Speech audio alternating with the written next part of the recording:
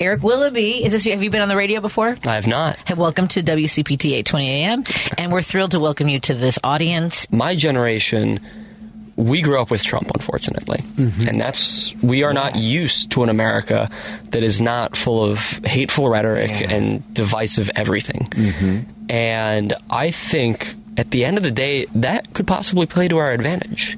Because when you grow up in a place that is so rowdy and rocky, not a lot phases you.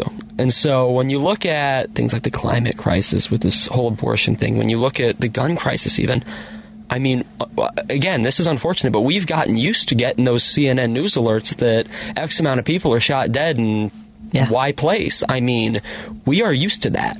And because we're used to that, we know what we have to do, and we know how to get it done, and we know how to do it in a manner that is unfazed. I mean, I look back at news coverage of Columbine even, and the shock. It's hard to believe that people were so shocked because of what I grew up with. I remember when Uvalde happened. It was so sad seeing people so desensitized to it. Yeah.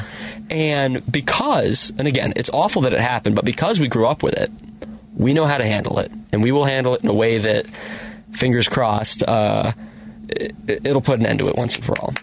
Standing ovation for Eric, yes.